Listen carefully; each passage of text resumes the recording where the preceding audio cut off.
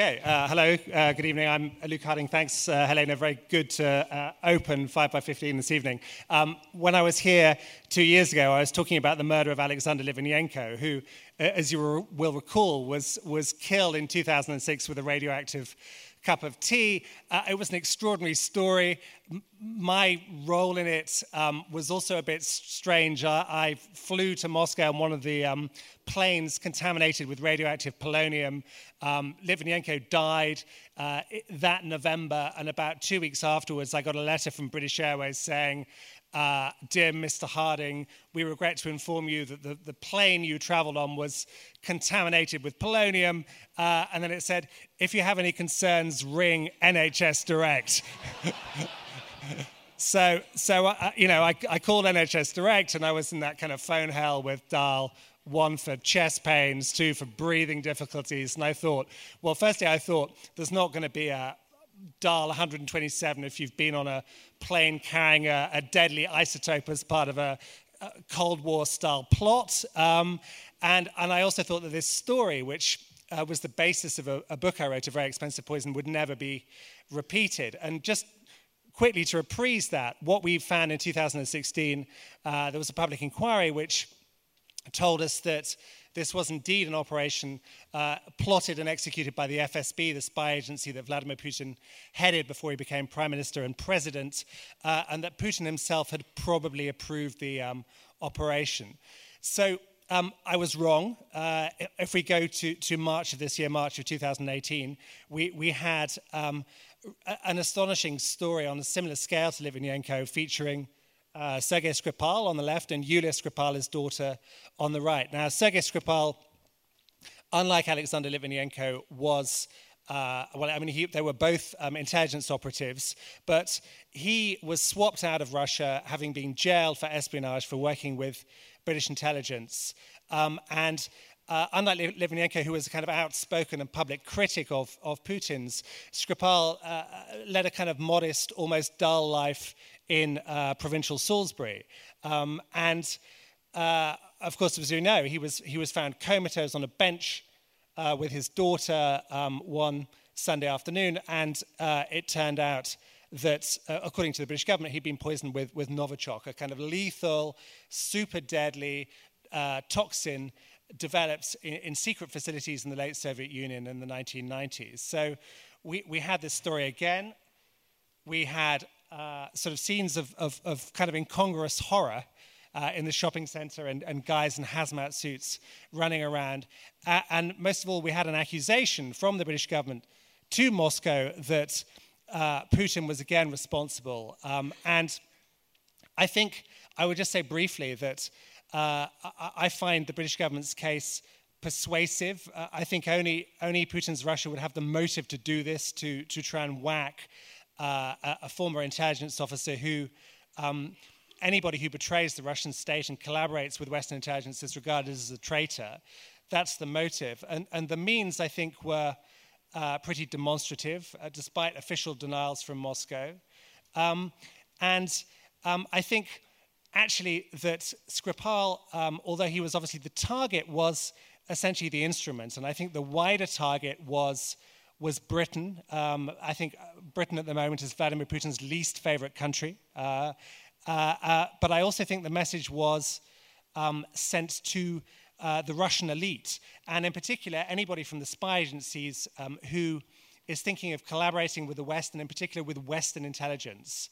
And lastly, I would say the Skripal poisoning was a message to this man. How many people here know who this is? Do we all know?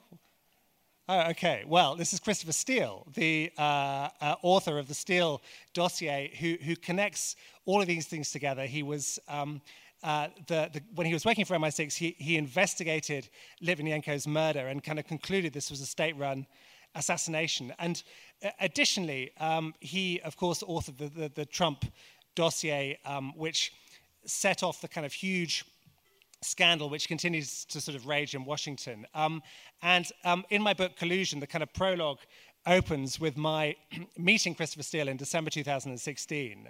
And he's been portrayed by Trump's kind of Republican allies as a sort of left-wing agitator, polemicist, and actually he's nothing of the kind. I went to see him with a colleague at his office in Victoria, just round the corner from Buckingham Palace and the Queen's back garden, and we went inside his private business consultancy, Orbis.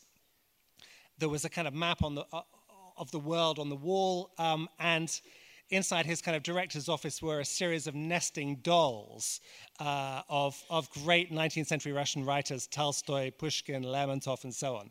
And it sort of seemed to me that this was the kind of almost the sort of best metaphor for what he was doing secretly at this stage, which was to try and unnestle this story, extraordinary story of how the Kremlin tried to basically fix the 2016 election for Donald Trump. And so we had a cup of tea in the Shakespeare pub just around the corner from his office.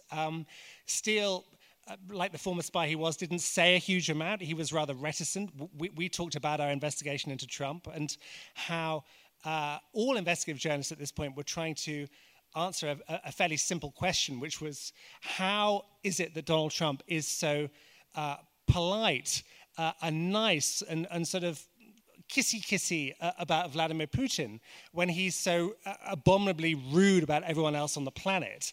And this sort of strange fealty from Trump to Putin, which we saw when he was a candidate, which we saw when he was president-elect, and which we still see even today. I was watching this morning James Comey's interview with ABC News and George Stephanopoulos, where Comey was saying, among other things, apart from likening Trump to a mafia boss, was saying that even in private, Trump refuses to criticize Vladimir Putin. So something strange was going on. And Steele, he said nothing about his dossier. He merely intimated that we should follow the money in classic Watergate fashion, and also follow the sex. Now, I've done a lot of investigations, but I'm not quite sure how one follows the sex as a journalist, but that was the message. And then, of course, his dossier came out in January of last year, essentially saying that Trump was compromised, that Putin had leverage over him, and that Putin had been assisting him for at least 5 years before the presidential election. And so my book, Collusion, is an attempt to kind of wrap all this together, to tell the story of Donald Trump and Russia, and also to go back to the Cold War, because I think to understand what happened and what's happening in our chaotic 21st century world, we need to look at Cold War methods and KGB methods, and in particular a trip that Donald Trump made in the summer of 1987 to Soviet Moscow. These are the two besties together, but there he is. There's a kind of slightly younger looking Donald Trump. On the left is Ivana, his then wife. That's them in Leningrad. And essentially, one of the things I discovered when I was researching this story was that Trump was essentially brought over to Moscow in the late 1980s by the KGB. Now, that sounds a bold claim, but essentially his transport was arranged by Intourist, which essentially was the KGB, the sort of official state travel agency. Someone called Yuri Dubinin, who was the then Soviet ambassador to Washington, arrived fresh off the plane from Moscow at the beginning of his posting. And the first thing he did was to go to Trump Tower, take the elevator up, and knock on the door, introduce himself to Trump and say, Mr. Trump, you are a visionary. You have made the most beautiful building in America.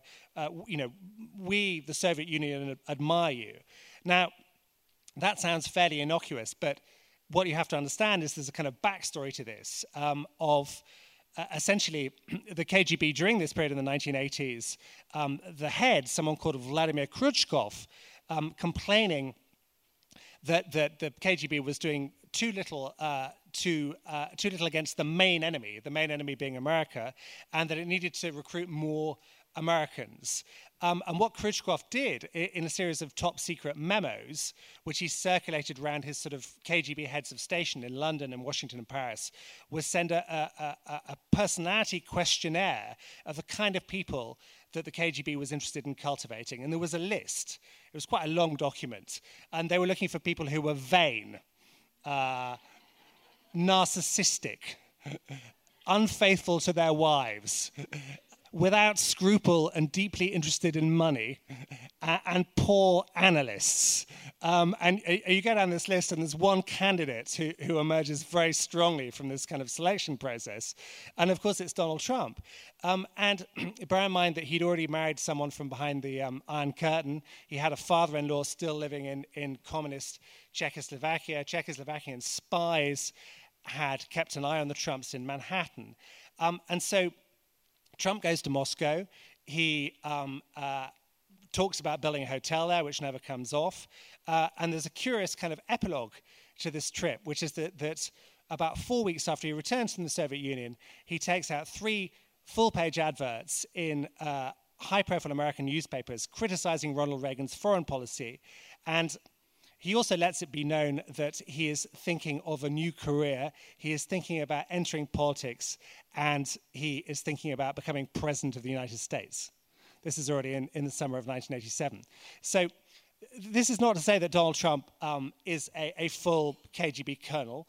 What it is, although the image is quite arresting if you imagine the uniform and the medals and the Brezhnevian eyebrows, but more that the Soviet Union and Russia have a kind of interest in him. And this, I think, was rebooted about sort of 2011, 2012, 2013, when, of course, Donald Trump flew to Moscow for the Miss Universe beauty pageant, and according to the Trump dossier, had let's say, a pretty exotic time in the penthouse suite of the Ritz-Carlton Hotel. And James Comey was talking about this too yesterday.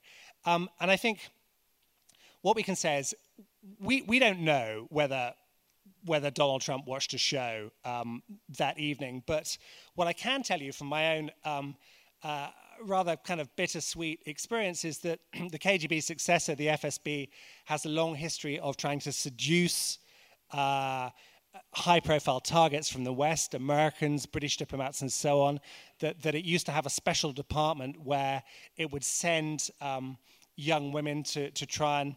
I talked to one former British intelligence officer who told me he was traveling on the Trans-Siberian Railway, and a bit like From Russia with Love, a woman came in, very young, wearing a diaphanous blouse, saying, I would like to practice my English. So these tactics are very old. When I was in Moscow, the FSB, Putin's former spy agency, broke repeatedly into the flat where I was living with my wife and our 2 small kids. They were unhappy about the articles I was writing about the Litvinenko case, about the murder of political dissidents and opponents of the Putin regime. And we were bugged.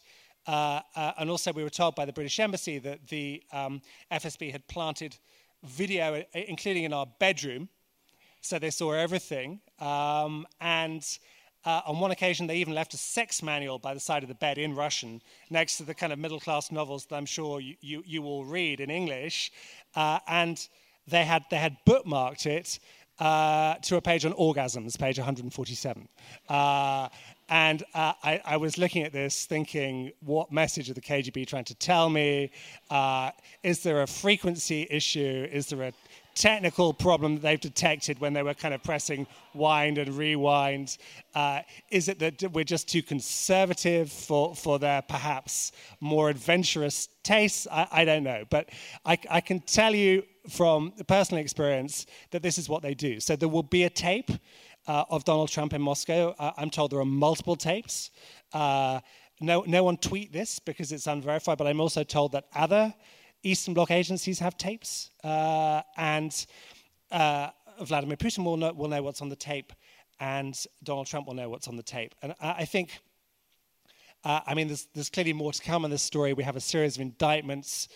We had a raid 10 days ago on the offices and home of Michael Cohen, Trump's personal lawyer, who also features in the Steele dossier. And my view is that the flames are now in the White House garden. I mean, they haven't come into the Oval Office yet, but when Trump looks out, he can see orange. I mean, the orange man can see orange, it kind of engulfing him. And I think the Mueller investigation is probably mortal for Trump in some form, which is not to say that he'll be impeached, but he's clearly the most scandalous president that anyone can remember. And what's going on now is not normal. It really is not normal. This is not normal times that we live in. And I would just say, by way of closing, that other investigative journalists, people from what you might call the Fourth Estate, we have been investigating this story furiously for a long period. It's been difficult. We operate in a cacophonous world where the president, where Putin, where all of their kind of agencies and supporters pump out disinformation, dismiss all criticism as fake news, and say that what we produce is rubbish. Well, it's not rubbish. It is true. As soon as we verify, we publish as true as we can make it. And I would just lastly sort of urge you to support us, to buy The Guardian if you don't like The Guardian, buy The Telegraph if you don't like The Telegraph, buy something else, but kind of come into this kind of civic space with us. We need a kind of another enlightenment. We need good method. We need empiricism. We need rationality. And I would say let's try and be in this space. And if we can kind of love each other as well and have a good evening this evening, then great, and thank you.